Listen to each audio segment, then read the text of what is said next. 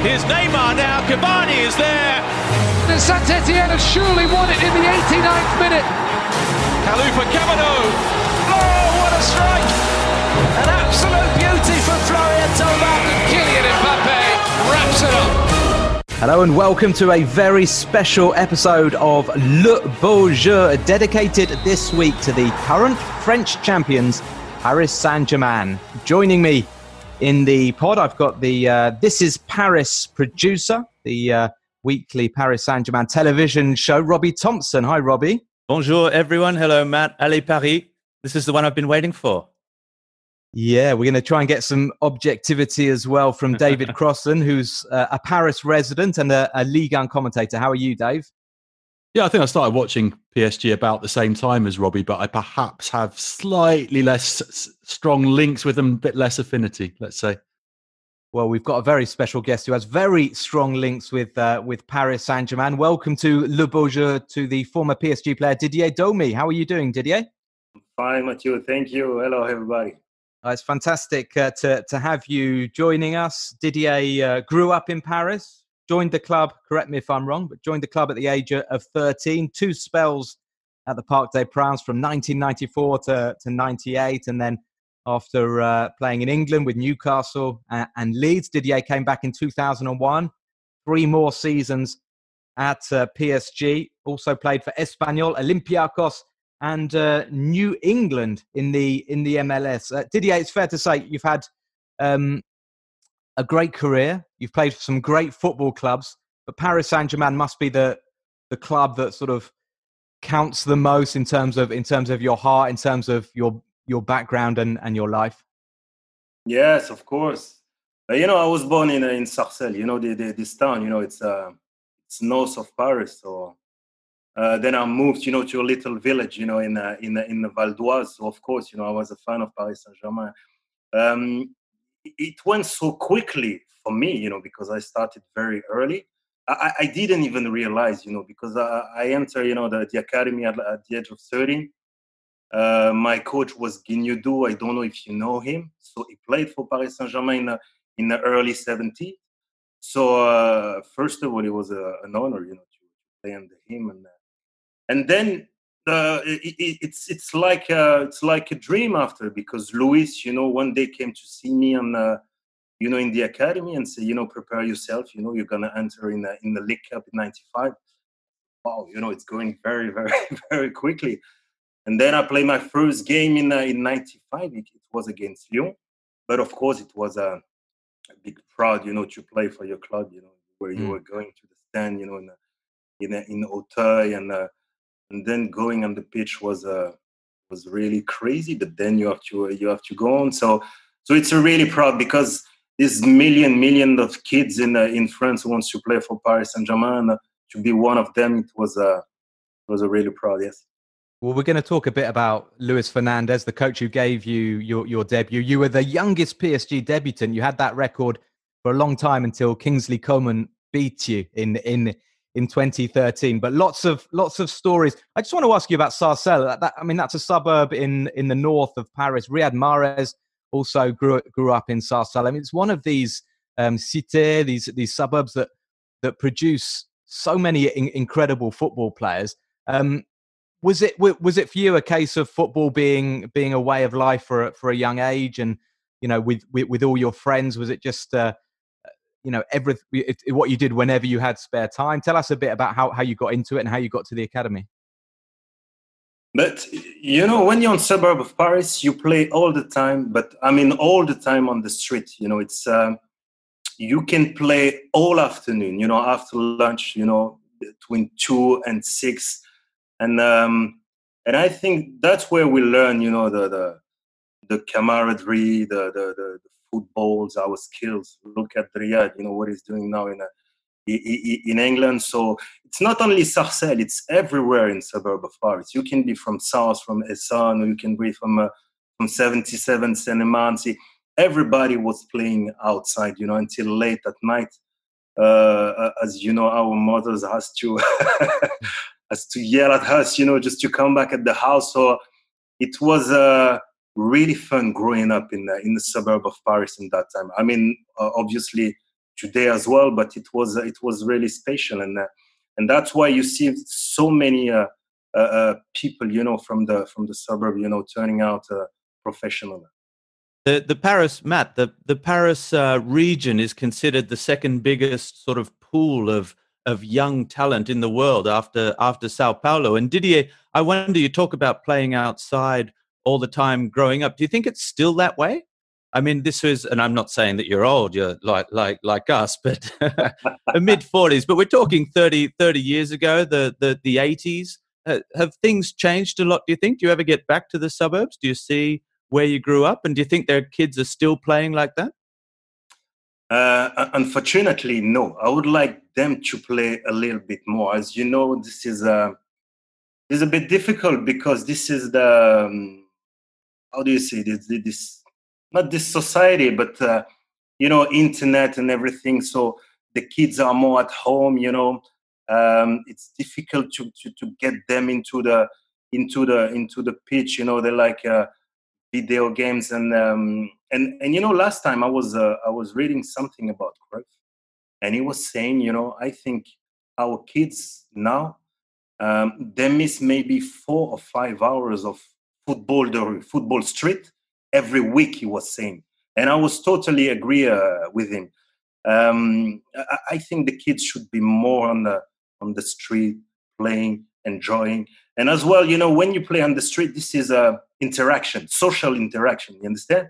So, and football is all about that, you know, it's not an individual sport. So I think, we missed a bit of that, you know, when you go in every suburb of Paris, west, east, south, you don't see the kids playing in the street. But the thing they've done good at the federation, they set up, you know, like we call the city stadium, and I can see some of them playing there, so that's good. You know, that's where, you know, Pogba and all, you know, they started, so that's good. I think what's interesting in the Paris region is, and people listening to us abroad might not know this, but there's no real school sport in France. So the people who are important in terms of the football education are the éducateurs.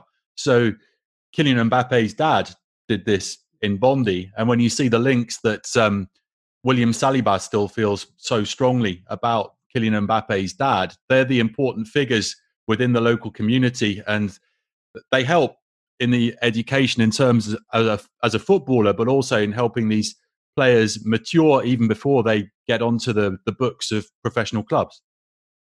Well, it's a fascinating topic, and we will be talking about that even more in our next special pod, which is going to be on Kylian Mbappe. We've got an Mbappe podcast for you coming up, and a special on Olympique de Marseille as well. Let's get to the crux of the matter here, which is Paris Saint-Germain. You're listening to Le Beau Jeu. You can rate us on all the platforms, Spotify, Deezer, Apple, Google. You can contact us if you have any questions for Didier that we'll get to you, or we'll get to Didier, or questions about Mbappe or even Marseille. League1podcast@gmail.com is our email. But this week, like I say, the focus is on Paris Saint-Germain, a club that has had a relatively short existence, founded it in 1970. But in their life, they have had so many incredible historical moments. And we will be looking back to the 70s, 80s, 90s. But we're going to start you with bit of discussion about a more modern phenomenon, and that is the purchase of Paris Saint-Germain by the Qatar Sports Investment Group in 2011, which has changed, of course, the face of the modern-day Paris Saint-Germain. Now, we're very lucky that our regular pundit, Robbie Thompson, has been out and about. He's got his phone book out, and he's been calling some important figures in Paris Saint-Germain's history. We're going to hear from Guillaume Hoarau, the striker, a bit later, and we're going to hear from Maxwell, who joined Paris Saint-Germain in 2012, January 2012, early on in the Qatari era. And Maxwell was telling Robbie about the Paris Saint-Germain that he discovered back then. It's important, especially for our younger listeners, to realize that before the Qataris took over, PSG was struggling quite regularly. They nearly got relegated in 2008. And Maxwell was surprised, to say the least, about what he discovered at the Camp des Loges, the training ground, the infrastructure, and just what a shock it was to the system, having played previously at Inter Milan and Barcelona. So let's hear from Maxwell. I was in shock in the beginning about the infrastructure that we had in Candeloge. I think had impact also in a sportive way, how we were playing only the weekends. I have never played only the weekends before. So I had no games during the week, no Champions League, no Europa League. I think the facilities that was the most shocking for me. The field was in another condition. I think the dressing room was completely different. We had no restaurant at the time. Everything was improvising, but I could see because we had a lot of talks with Leonardo, with Carlo, and especially with Nick that Carlo had as a performance in that time. So he was trying to change a little bit or a lot of things in Candeloge to give us better conditions. And it was moving fast. I could see that the will was there. Everybody wanted to change. Everybody saw that had to change. And it was shocking, but was motivating as well. So I was enjoying the guys, trying to fit myself also in the team because I was always shy to come inside of a new atmosphere. So I was trying also to build some relation with the guys. Everybody received me and Thiago and Alex really well. So it was challenging, but it was motivating as well. I think I was trying to motivate myself to be part of this, give my advices when I was asked for, and change they were really going fast, and this was also something that I could see. Well, some very interesting insight from Maxwell. Didier Domi, who played, like I say, you had 2 spells at Paris Saint-Germain. Does that sort of strike a chord with you, what Maxwell was saying? What are your memories of the training ground just outside of Saint-Germain-en-Laye in the western suburbs of Paris? I'm agree with Max. It wasn't the best. Only 2 pitches. With some cabins. It was a bit difficult at that time. It was not regular. It was all the time. Like we say in French, like bricolage. I don't know how we say it cobbled together, or yeah. Exactly. So, but the pitch was all right. But when the winter was coming as well, it was pretty bad. So, for the standard of Paris, of the capital, of those millions of people and people playing in the Parc des Princes, I don't think it was a good thing. Didier, I've got memories, but correct me if I'm wrong, of players having to get changed and then take a bus or a minibus to the training ground, or maybe that was just when they were rebuilding stuff. Was it like that in your day? No, it was that time, because we had they had built, when something, it was on the edge of the Candeloge, it was quite good, with all balneotherapy, everything, for physics. And then, they decided, to go at the end of the Candeloge, where they are now, because the pitches were better, it was more private. And so, yeah, we had to take that minibus every time. So I remember we had a couple of laughs, with Nicolas and Elke and everybody, going to that point, to the pitch. I'm surprised he got on the bus, Nicolas and Elke. They couldn't get him off it, Dave. I think it's interesting because this is still, and Maxwell's comments and what you're saying, Didier, obviously mean that the infrastructures were not worthy of a big club. But this is still a big club in France. This is a club that before the Qataris arrived had won the European Cup Winners' Cup, had made it another final, had made, and we'll talk about it later, those 5 European semi-finals in a row. They'd won the league twice. They'd won the Coupe de la Ligue and the Coupe de France, nearly more than any other team at that stage already. So we're talking about a side that still has success. I mean, it's not just the conditions can't have been that bad. Certainly when Max says, I was shocked, Max is coming from Inter Milan, former several-time European champions, from Barcelona, who were one of the biggest and best clubs in the world. And it was the start of that project, and it's the growth that we're seeing now in Paris Saint-Germain. But I think it seems incongruous to think that it was impossible for you to train, and yet you still had success. How is that possible? No, of course. At the end of the day, there was 2 good pitches. It's not that. It's we had friends all over Europe, in Man United, in Milan, everywhere. So you could talk with them. How's the training ground? How's everything? How is the facilities? So when I was going on the 21. With Mika Silvestre and all that later on. So of course, we knew, our training run wasn't the best in Europe, but at the same time, it was not easy because everybody wanted to stay in Saint-Germain. And as you know, Robbie, there's not too many land over there because you've got the army next door, you've got the domanial forest, but you can't build on that. So that was hard to find a solution in that day.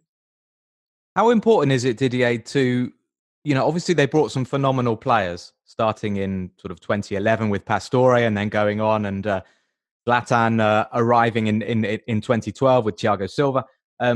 Obviously, those guys bring a huge amount on the pitch, but it's off the pitch as well, isn't it? And it's that sort of reaction that Maxwell says, hang on, guys, we need to get a lot more professional here.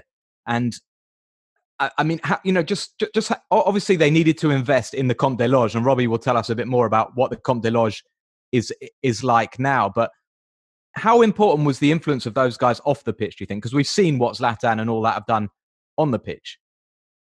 But they were in the best club not in Europe, in the world. So when you see La Masia, it's incredible.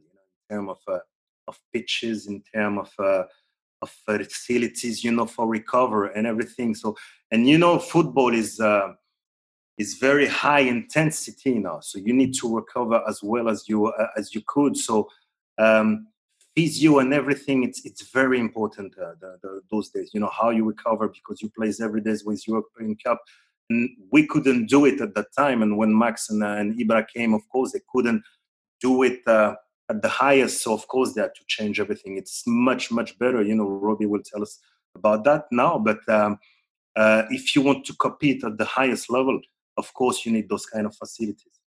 Robbie, what is it like now? Because the last time I went as a journalist, I was made to stand outside, and I had to do an interview in a porter cabin, and it didn't feel like I was at the Milanello, but but the Camp des Loges, clearly, I mean, Jonathan Calderwood has done an unbelievable job with the pitches, hasn't he? And yeah, I guess the facilities are all top notch now. Yeah, once you get inside, which is not always the case for foreign journalists, perhaps, Matt, who don't get the royal treatment. Certainly, we were inside for a while at PSG TV, but the club is growing and still growing, even to this day, very, very quickly. That we have been pushed out. All the media facilities are now in porter cabins out on the side of the pitch, but we have a great view of the pitch. We have a studio that looks out onto the football pitch.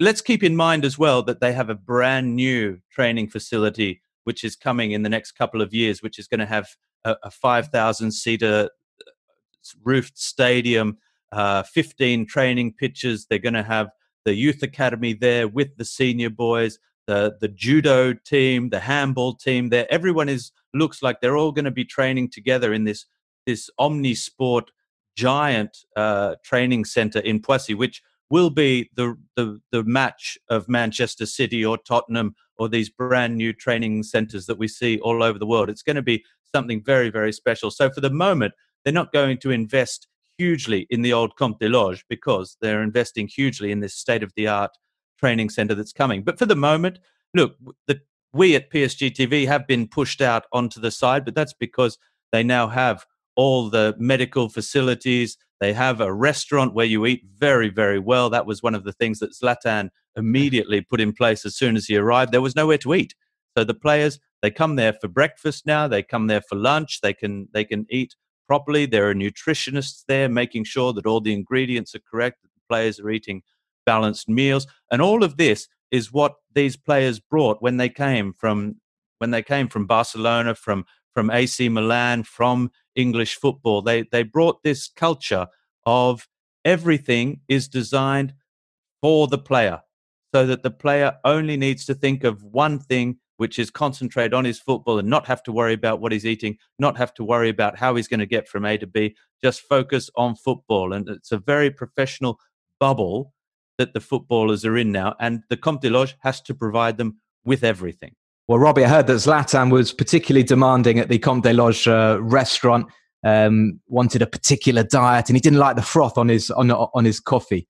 I think pas de la mousse. People heard him say pas de la mousse on his coffee, and the kitchen staff were quickly taught how to make a Zlatan-style coffee, perhaps that he was accustomed to in Italy. But let's talk football now. I mentioned PSG's big signings. It started with Javier Pastore coming in for 45 million from Palermo, Blaise Matuidi and Jeremy Menez as well. And then in January 2012, Maxwell joined along with Thiago Motta and Alex. And of course, the following summer with Carlo Ancelotti at the club, the two big signings, huge signings from AC Milan, Zlatan Ibrahimovic and Thiago Silva. One of our guests, Maxwell, talks about the influence that he had on helping PSG convince these guys to come to Paris. Now, Maxwell is a great friend of Zlatan, played with him at Ajax, at Inter and at Barcelona. And I think he had quite some influence on that signing. Here is Maxwell. Thiago was speaking more with Zlatan, I think, than with me. But I think a role of talking and saying what I was feeling. Of course, I said to him, he was asking me, once we could have him and Thiago, I was trying to at least to make it in his head the clear situation of the club. And I knew that things were changing. It was not going to be easy, because coming from Milan as a team, a giant as well in Europe, that had everything done and ready, to a team that was building something was also shocking for him. But I knew that we could convince him on the project. And I think he did a huge step in his career, going to Paris, because he was feeling really a part of the project, building something. And he really helped the team of building this image that we have today.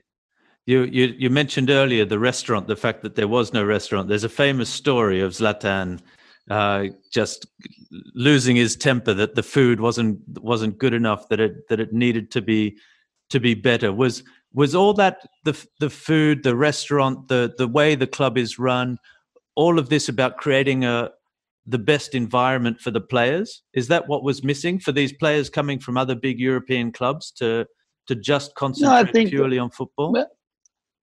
I think so. I think we have a lot of details around the facilities that Robbie, I think as me, we spend so much time in the club, more than maybe during some periods of the year, more than home, that you need to have, everybody wants to have the best conditions to perform. We had a lot of pressure to win, and there were things that we were trying to let the guys in charge to know, that we could eat a little bit better, we could train in a better pitch, have a better gym, some facilities for the physio, some machines for the physios to work on. Of course, we talk about prevention. All this is prevention of injuries and performing on the pitch. So we were trying.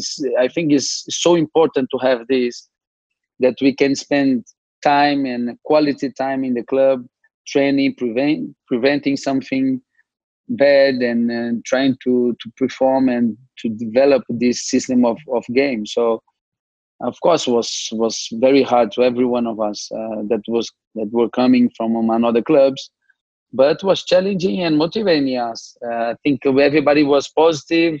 Sometimes a little bit losing temper is part of a change as well. But everything was for the good of the club. Well, Zlatan's arrival was, of course, fantastic news for Paris Saint-Germain and for their supporters. One man who perhaps, I think it's fair to say, would have had mixed feelings was Guillaume Hoarau, who was the big, tall target man, striker at Paris Saint-Germain, joined them in 2008 and effectively lost his place to Zlatan Ibrahimovic. But Guillaume Hoarau left a lot of fond memories at the Parc des Princes, and Robbie Thompson has spoken to him about that time and about his thoughts on Zlatan joining the club. At the beginning, we were excited because we said, "Oh, the big team is coming, so wow, this is nice." So me, they told me like, look, we build a big team and you will be part of it. So without any promises. So I just said to myself, okay, like do like you always do before. So fight for your position. Nobody has this certain place in the pitch. But then when about Ibrahimovic, I say, that would be difficult, because you have Ibrahimovic. You at this time we had Gamero, Jeremy Menez, a lot of players, good strikers, and Ancelotti when you arrive. We understood because we were first on the ranking, and they fired Comboire for Ancelotti. So we say there won't be any gift to anyone, so no privilege this time. So Leonardo told us, look, now the new ship is cruising. So you keep strong, you're strong, and you just jump into the boat and you fight for your position and enjoy it, because that will be fast. The time is going. So I said to myself, okay, I stay, I try my best. And Ancelotti, he was one of my best coach I ever had, with this human part, he knows how to talk with the players. So yeah, I was fighting for my position. So I always been on the squad, on the bench, and I was waiting for my minutes. So that's what at the beginning was hard. You left your position on the 11 start, and then you go on the bench. So you say, okay, Ibrahimovic is playing, so it's normal, And but he was playing every game, and sometimes I was joking with him, like, "Hey, Zlatan, give me 5 minutes, please." And look at me like, no. This guy it's crazy. I really have a lot of pleasure to train with him. But after that, when you know that even on the bench there is no more space, you start to wonder, whoa, what should I do now?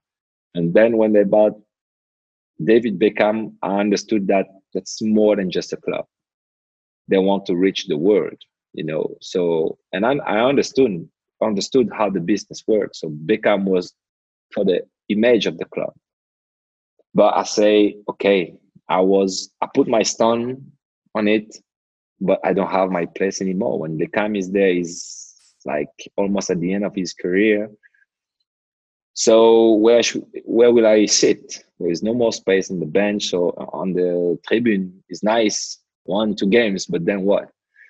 So that's why after I say I will finish my season, and then next year I will see. But during the break, holidays, the Christmas break, the Chinese, they call me, and they, Chinese are crazy. So they just give you a check with a lot of zero on it, and I just say, how can I leave Paris to go in another clubs in France? That's just impossible. I just took the opportunity because I start my career late. So I knew that it was a lot of money, and I still have my music dream. So everything was planned, built in my head. If I take this risk, I won't regret it. I will do everything for not regretting it. And that's why I went after for China, because other clubs, they were talking, but nothing serious, because the salary was too high, or blah blah blah blah. And then I went to China. So that was a mistake, because it was a real mess there. But you just know it when that happened to you. And then after this, I came back, and 5 years later, I'm in Switzerland still. Well, Didier Domi was at Paris Saint-Germain when they had some wonderful footballers. I think Ginola and Weir were at the club when you broke through, Didier. You came into the side with Nicola and Elka.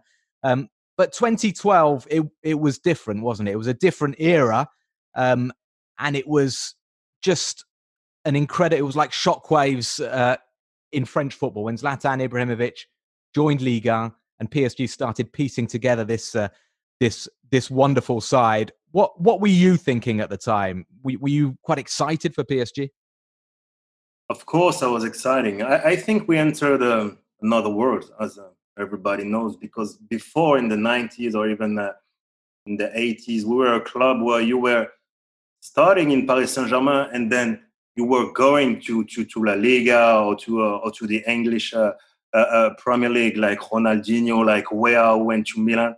So to see those kind of people you were seeing in European Cup, Maxwell, Ibra coming to Paris Saint-Germain, we just understood that we enter another planet, and we're so thrilled, to have those kind of player, especially Ibra. Even when you look at Thiago Silva, Thiago Motta, it was because, for example, Thiago Motta just won the Champions League in 2010. So to have those kind of players coming from the best leagues in the world coming to Paris, we knew it was a new era for us.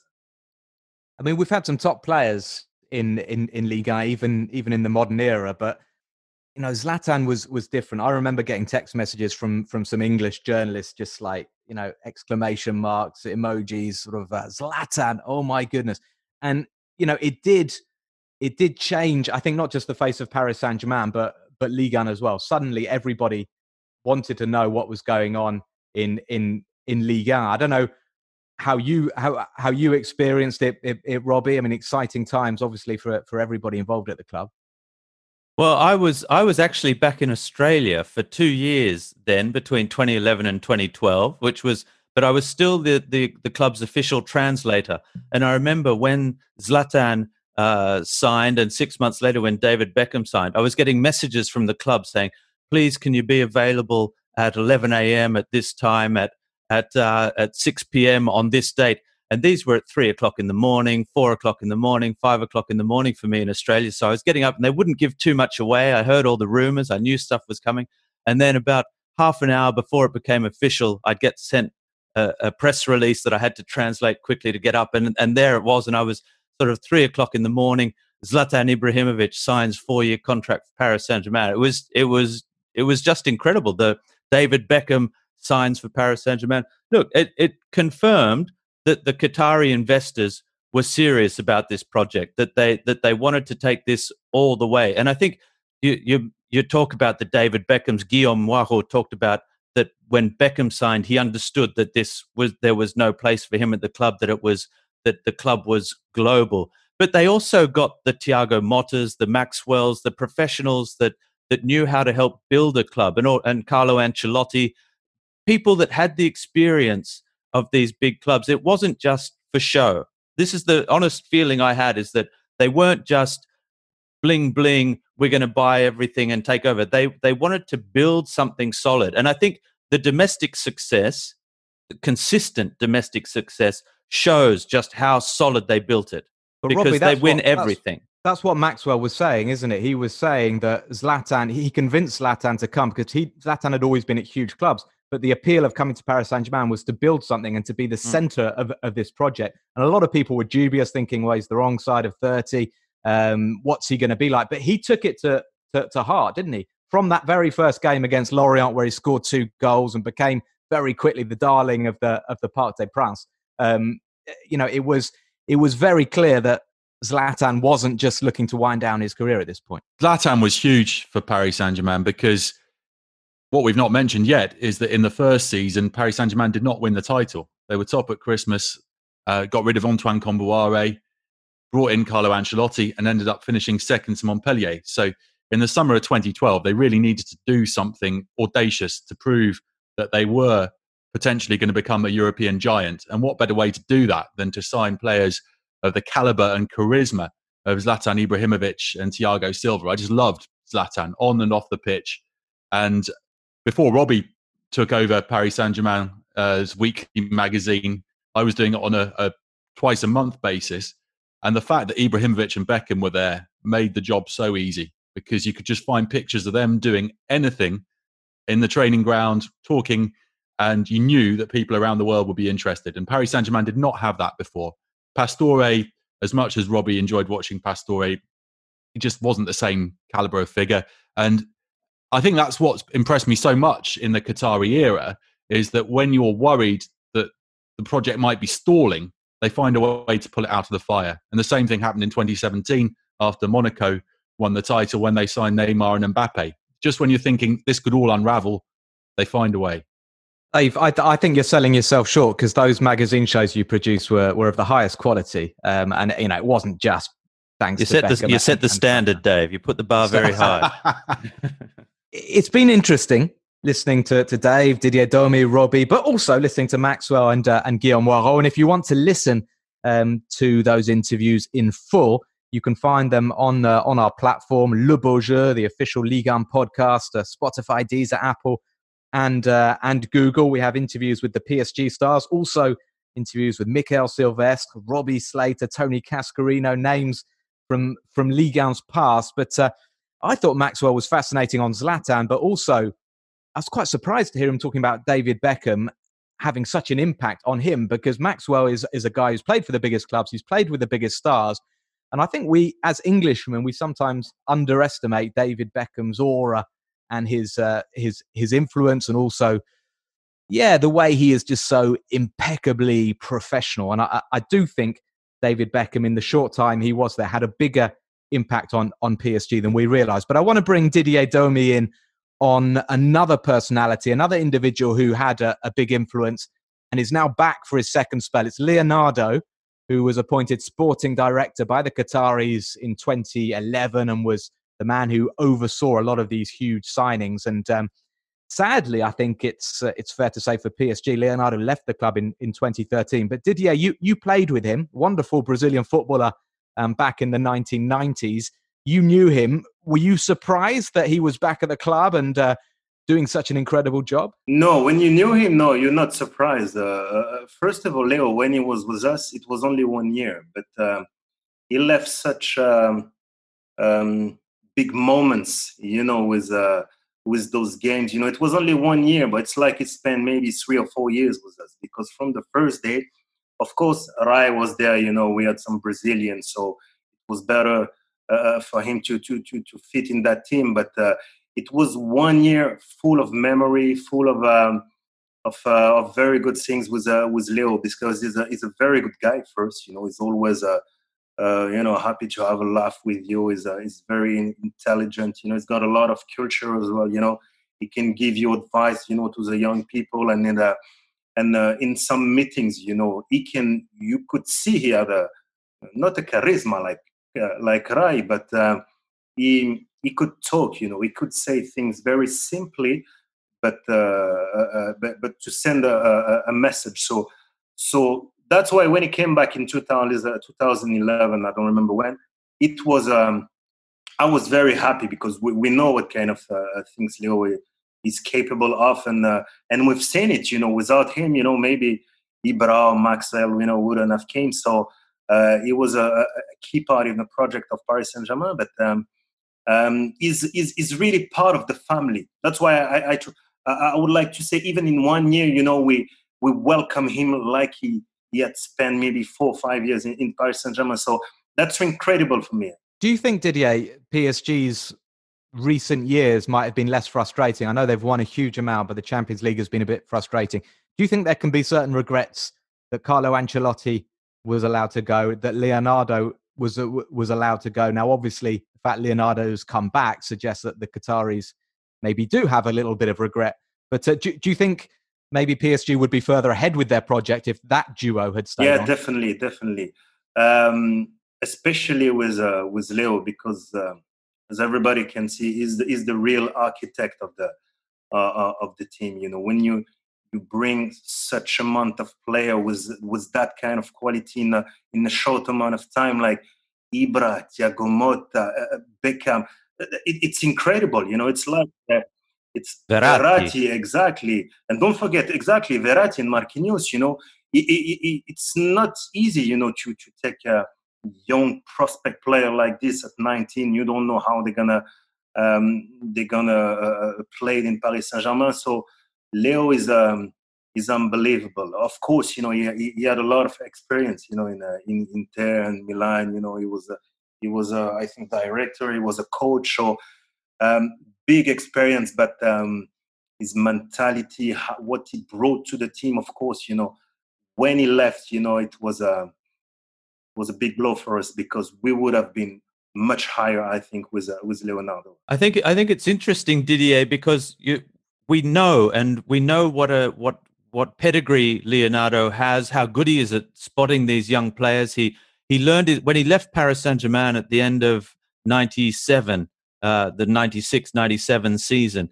He went to Milan. I think he played a couple of games in the start of 97-98 for Paris. a memorable last ever game in Europe as well, where he provided 4 assists and then left to join Milan. But as a player at Milan, he was loved as well as a player. And then he became sporting director at Milan. He was sporting director at Inter. He's coached both of them, I think, as well. He's learnt the other side in Italy, which was for a long time the beacon of professionalism and organization for clubs. These huge clubs where they have their training centers, they buy and sell players. Their business plan is purely professional. And Leo, when he came to Paris Saint-Germain, like we say, he had that success. He brought in these players. But I think it's very interesting to see just how ambitious this Paris Saint-Germain club is and how much pressure there is on them. Let's not forget that Leo went barging into a referee in post-match and got a 9-month ban from the French Football Federation, which is why he felt he had to leave Paris Saint-Germain, because he couldn't operate as a sporting director anymore.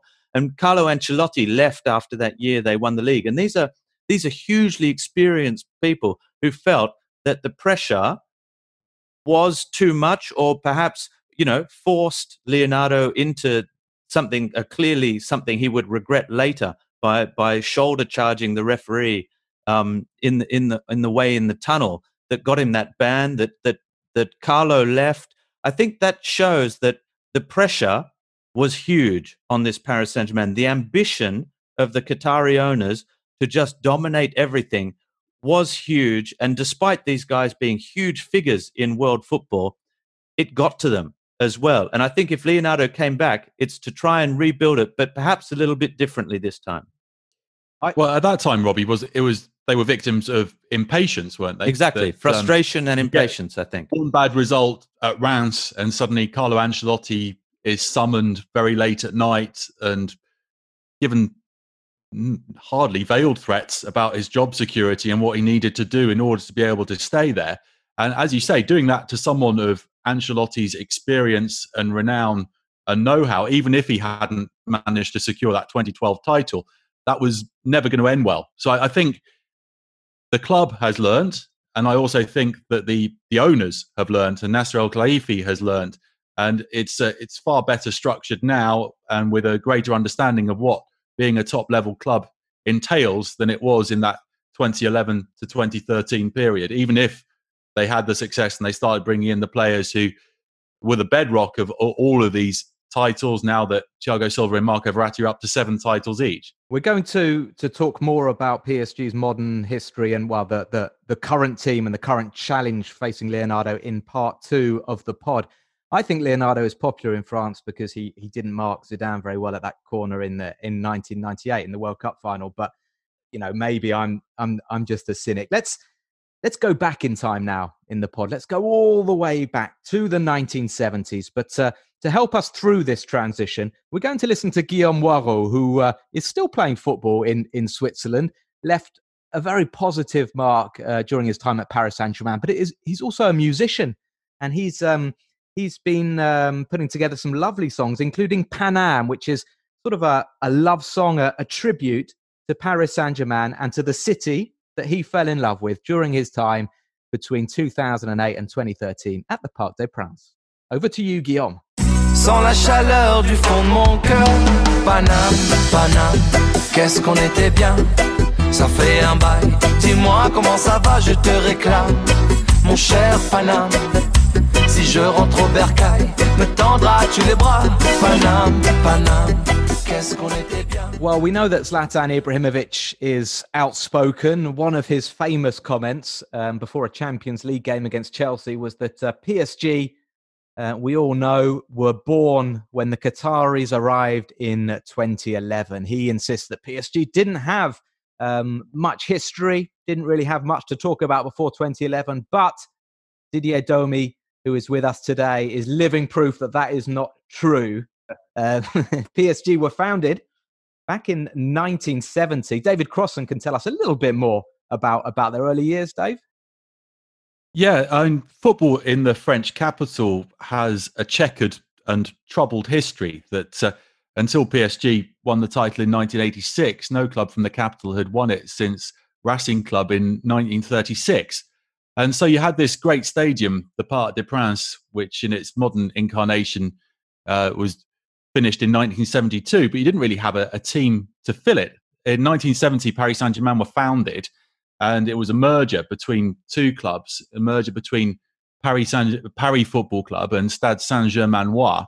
And they managed to go up in their first year, spent a year in the top division, but there was sort of political infighting. There wasn't really a proper structure to it. And there ended up being a split between Paris Football Club, who kept the first division status, and Paris Saint-Germain, who dropped down to the third tier. And those familiar with French football will know that once you're in the third tier of French football, well, you've got to sort that out very quickly. Otherwise, you're going to disappear into oblivion. Unfortunately for Paris Saint-Germain, they had a visionary president in Daniel Echter, the couturier, who had approached Paris FC, in fact, but was turned away by them, ended up taking on Paris Saint-Germain. And he appointed Jules Fontaine, who scored those 13 goals, the record at the World Cup in 1958 for France. So, and managed to bring glamour to the club. But still, it was on a knife edge. And it got to 1974, and they were playing a two-legged playoff against Valenciennes in order to try and get into the top division and to secure, in Echter's eyes, the right to be the resident club at Parc des Princes. That if they didn't win this playoff, then, as I said, it could have been oblivion for Paris Saint-Germain. We wouldn't have had the glory that ensued. And they lost the first leg, but managed to win an incredible second leg to get up in 1974. And since then, there have been fixtures in the top flight, even if it took a long time for the trophies to come. Yeah, it was a dramatic night, wasn't it, when they went up against Valenciennes? I remember seeing pictures of Jules Fontaine lying on the pitch, and there were fears he was having some kind of heart attack, and so much drama. Robbie has got in his time machine, and he's managed to get hold of the Israeli striker who played for PSG at the time, who helped PSG win that promotion, Mordechai Spiegler. And Mordechai tells us about his time, how he ended up at Paris Saint-Germain, what it was like to be part of that team that got Paris Saint-Germain up to the top flight once and for all. I was in Paris Football Club. Mm-hmm. I was there a season and a half, and then the Kippur War in Israel. And this completely put me under pressure.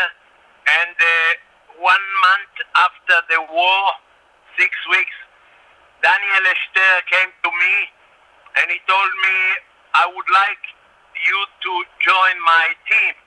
And I said, but I'm not a designer.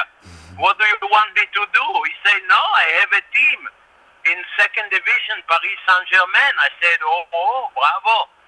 And then we discussed a couple of hours, and I agreed to move because he was a young president, and he was talking to me in a nice way. He told me that Just Fontaine, the legend, is the coach. Mm-hmm. And I was disappointed from how in Paris things were going on. So I took the opportunity and I decided to move. And I made the right decision, and he told me we have to be second and then to play barrage, because at that time Red Star was already first, mm-hmm. and Toulouse was second, and we were number three with 5 points behind, and we have to play only the match retour. Exactly. And I said, well, I think I will help you to come to first division. And indeed, we did it. Yeah. Everyone had his long career, and we played like for being together to make happy this small club which was created like 3 years before. Yeah, fascinating listening to Mordechai Spiegler there, and he talks a lot to Robbie about the charisma and the presence of Daniel Echter. And Echter's he's still alive, actually, Echter, and he rates himself as the best ever president that Paris Saint-Germain have had, because he took them up from the third division to the top tier, making a series of calculated gambles along the way. But the lasting legacy in the eyes of many Paris Saint-Germain fans will be the iconic shirt. And it was resurrected for the 1996 Cup Winners' Cup. And I hear rumours it might be coming back, a form of it, for the 50th anniversary season next year. I don't know whether that's true or not. But the shirt with the famous bands is all down to him. And he was inspired, actually, by a motor car design. But that's the shirt that you see people wearing. That's the shirt that genuine, long-serving Paris Saint-Germain fans identify as being their shirt. That is Paris Saint-Germain to them. That's right. It's that red stripe down the middle of the blue on either side, and it's actually a red racing stripe. He was having a drink on the Champs-Élysées when he saw a Ford Mustang go down the street, and the Ford Mustang was black and orange, and he thought, that is one cool looking car with the big orange racing stripe down the middle. And he thought, but our colors are red and blue and white, and I'll make something that. And that was where that idea for the shirt came. And I think it was voted in the 90s as the greatest shirt in European football at one point as well. It's amazing. It's a good job he didn't see a police car or a taxi and just go with something more mundane. But Didier, I grew up in North London. My school was quite near Watford, so my mates were Watford fans. There were others who supported Arsenal, Tottenham, and in London you had all these football clubs. Paris now has a superpower, but just one superpower. For you, growing up in the 80s, I mean, Paris Saint-Germain eventually established themselves. They won their first league title under Gérard Houllier in '86. You'd have been a very young man then, young boy. But what was it like growing up in Paris? Were you following Paris Saint-Germain? Did people show interest in the club then? No, they show interest in the club, but it was a bit split. I remember going with my dad to see Red Star, in Port de Saint-Ouen. So Paris Saint-Germain was the best club, of course, but still, we could support the others. I remember there were Racing Club de France as well, where Luis Fernandez played, but overall Paris was the main club in Paris. So we were following that team. The first major trophy that Paris Saint-Germain won was in their own stadium. That's where the cup final took place in 1982. They played against Saint-Etienne, and it was Michel Platini's last game for Les Verts. And Platini scored a double. And they were 2-1 up with Saint-Etienne heading into the last minute of extra time. And then it was the former Saint-Etienne hero, Dominique Rocheteau, who managed to score a 120th minute equaliser. And it was bedlam. There was a pitch invasion, all sorts of things happened. And it took about half an hour for things to settle down before the penalty shootout could take place. And Paris Saint-Germain won that shootout. And that was very significant in the club's history. But still, I'd say, in France, you get experts talking about, is an équipe homogène? That means, are all the players of a similar standard? And the 1980s Paris Saint-Germain teams were definitely not homogène. You had some journeyman footballers and some excellent footballers. So while you had, in the 1986 title-winning team under Houllier, that was his first season after moving from Lens, you had the likes of Safet Susic and Luis Fernandez and Joel Batz, who were outstanding players. You also had sort of club servants like Pilorget and others, and they had the team spirit. They didn't have the best squad by Susic's own admission. He thought that Nantes were by far the most equipped side to win the league, but Paris Saint-Germain got off to a flyer. They hadn't even been top of the league at any point in their history up until that 1985-1986 season, which I find remarkable. Reading that, I thought, how is that possible? Considering they had Bianchi scoring 37 goals in a season in the 70s, but still finished bottom half. How were they never top until 1985? And I think it's the title that's rather lost in Paris Saint-Germain's history. It's the first, but probably the least talked about, because the TV footage wasn't the same. It's not the glamour of the 90s players. It's not the modern era with all the stars and all the way that's exposed in the media. But huge. But Dave, that's exactly what I was thinking. I feel that it does get a bit lost, that 86 title win, and that the glamour came when, perhaps after Canal Plus bought Paris Saint-Germain, and when this huge rivalry started building up with Marseille, with the Bernard Tapie of Marseille and Michel Denisot, sort of the two of them, feeding off that rivalry. And Didier, you joined Paris Saint-Germain at the age of 13. That would have been, without wanting to give away your age, that would have been 1991. By that time, were you sort of more aware of Paris Saint-Germain because of this rivalry with Marseille? And was that already a thing for you when you joined Paris Saint-Germain? No, they were not. This rivalry at the start with Marseille. It just came up when Canal Plus bought the club. With Deniso. Deniso was the president. Then he brought a couple of players. Very good players, team players like Le Guen. You all know them. And Guérin, and then Georges Weah, and I felt with Arthur Georges. When I was training sometimes with them, more later, with Luis, that. You could feel good in that group. They welcome you so well. But at that time, they were a strong team, very difficult to beat Paris Saint-Germain. And those 19s, there were so many semi-final of the European Cup. I remember against Real Madrid, I was, how do you say, I was a ball boy. A ball boy, exactly. Yeah, I was a ball boy with Sylvain Distin. Our team under 15 in Paris Saint-Germain, it was crazy. You could feel there was a really good atmosphere in the club, in the team, in that time. Yeah. What was it like, Didier, stepping out at the Parc des Princes as a Parisian who's come through the youth ranks at Paris Saint-Germain, and in this team that was developing, so quickly with more and more top stars? I mean, it must have been quite something for you. No, it was really impressive. First when you come in the dressing room to see all those stars.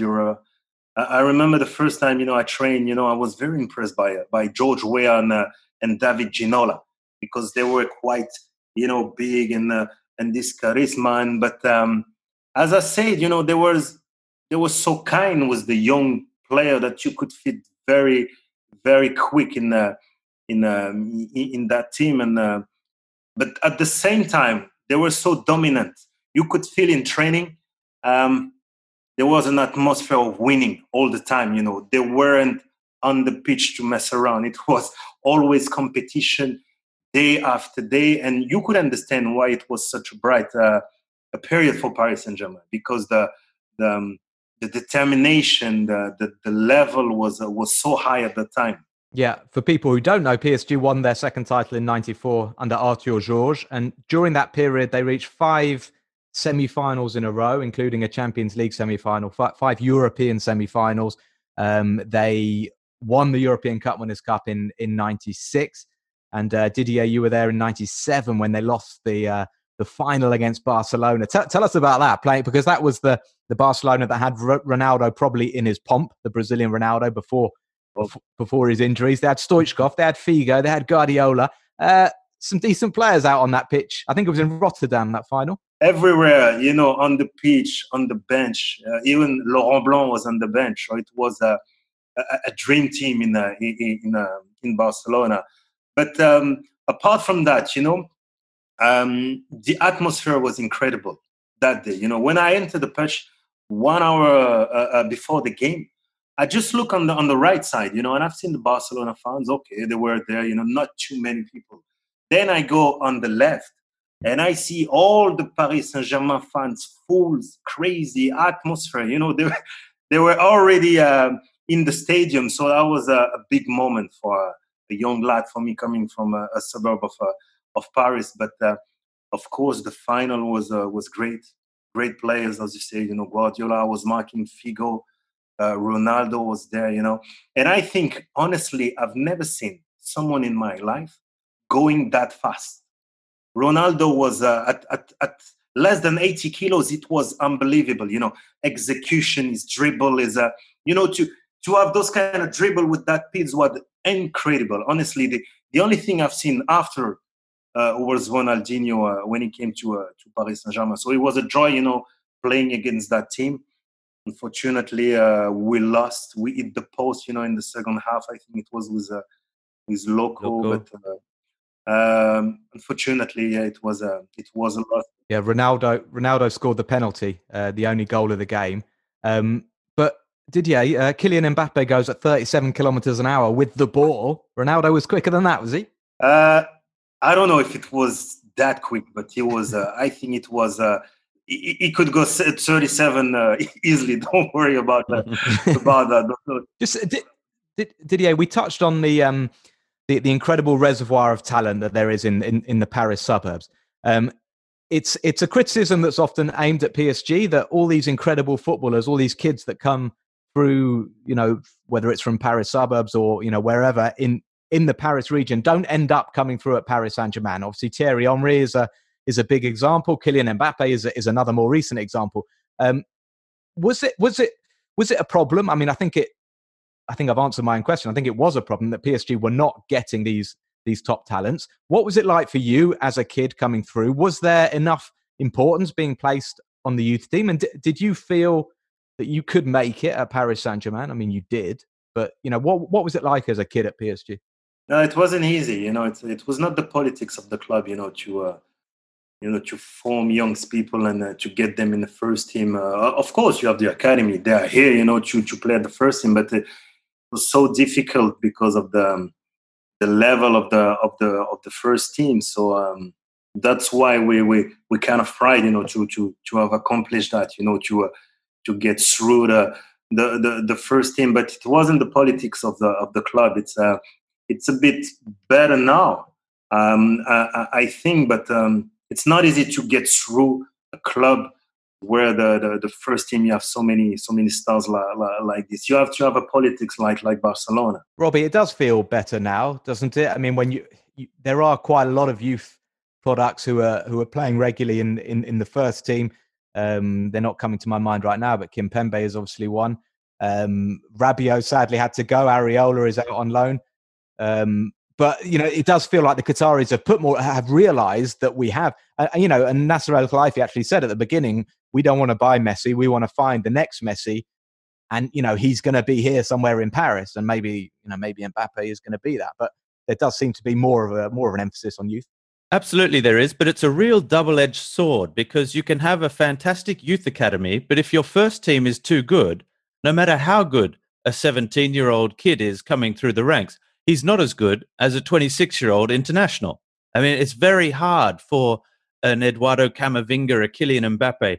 They're very, very rare. And I think it's an easy target to just say, oh, Paris Saint-Germain, this kid's gone and he's playing for Borussia Dortmund, or, this one's over in Lens or in Chelsea or at Barcelona when they're 17 and they didn't come through the ranks at Paris Saint-Germain.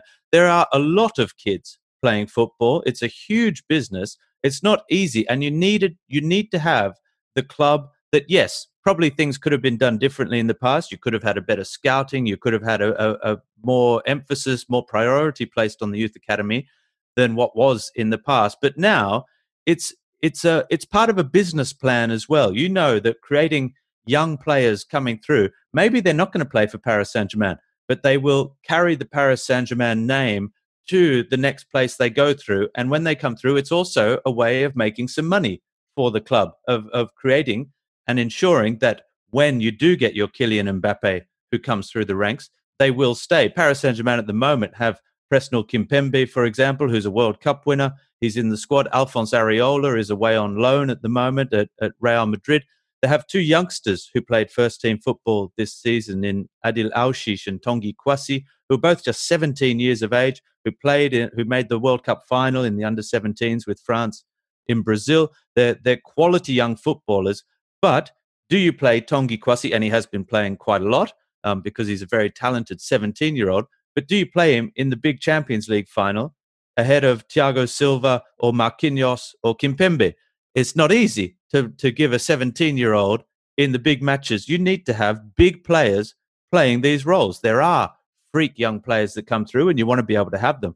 But it's easy to say, oh, they don't give youngsters a chance. Oh, it's difficult for a kid coming through. Of course it's difficult. We're not talking about Auxerre or even a Rennes side where a smaller club where there's less pressure. Even a Monaco side, there's less pressure on kids. And these are clubs that have fantastic youth academies. Sochaux, Saint-Etienne with Fofana and those guys coming through at the moment at Saint-Etienne, but it's not the same as Paris Saint-Germain. Well, Robbie, we're going to be talking more about PSG's modern history from sort of 2000 onwards and Didier Domi's second spell at the club. Le Projet Banlieue, which was interesting. They tried to relaunch the team with local talents. We're going to be hearing lots more from Maxwell, from Guillaume Hoarau, talking in particular about the PSG supporters and the ultras, the problems that they've had when the club decided to dissolve the ultra movement. Lots to talk about. We'll talk Kylian Mbappe, we'll talk coaches. So do join us for part 2 of the Paris Saint-Germain podcast. Faut le jouer ce ballon, faut le jouer, il est bon à jouer. Avec la tête de Diawara derrière, il y aura Hoarau. Et tout de suite Néné. Oh, c'est le bon ballon. Oh, le bon ballon vers Hoarau. Oh, le geste de génie.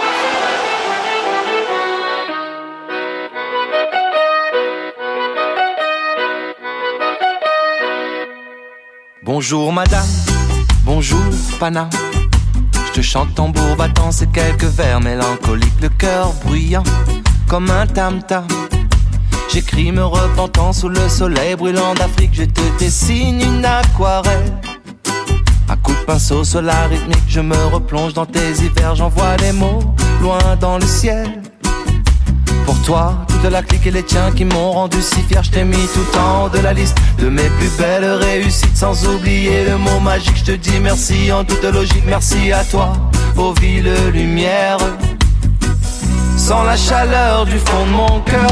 Paname, Paname, qu'est-ce qu'on était bien. Ça fait un bail, dis-moi comment ça va, je te réclame. Mon cher Paname, si je rentre au bercail, me tendras-tu les bras. Paname, Paname, qu'est-ce qu'on était bien. Ça fait un bail, dis-moi comment ça va. Je cultive le vague à l'âme, exilé bien trop loin. J'en ai tout un arpège pour ma gambetta.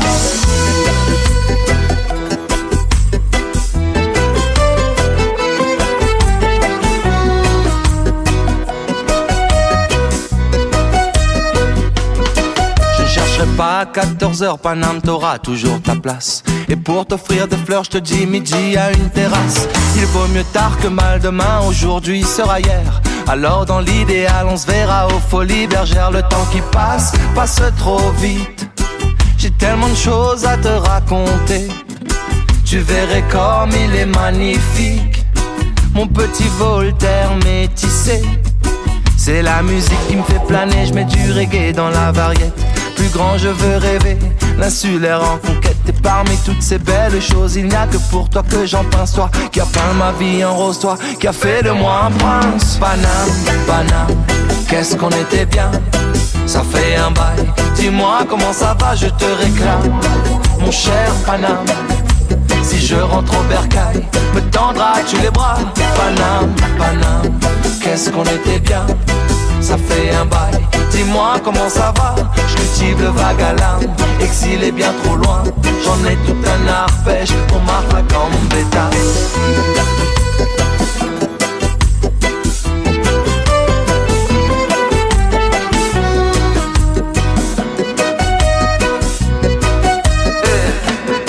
Me balader sur tes faubourgs, je reviendrai marquer une pause. En attendant ce jour, voici mes pétales de prose au Paname. Mon cher Paname, tu as fait de moi un prince. Je suis ton humble poinçonneur, il n'y a que pour toi que j'en pense. Ressens-tu ma ferveur sur mon guitare ou fais-le mon fond de cœur. Donne mon accord, on a bon paix, souvenir. Où les tout laisse mon corps, le vent donne mon soupir.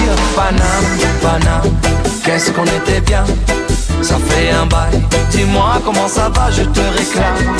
Mon cher Paname, si je rentre au bercail, me tendras-tu les bras. Paname, Paname, qu'est-ce qu'on était bien. Ça fait un bail, dis-moi comment ça va. Je cultive le vague à l'âme, exilé bien trop loin. J'en ai tout un arpège pour ma gambetta.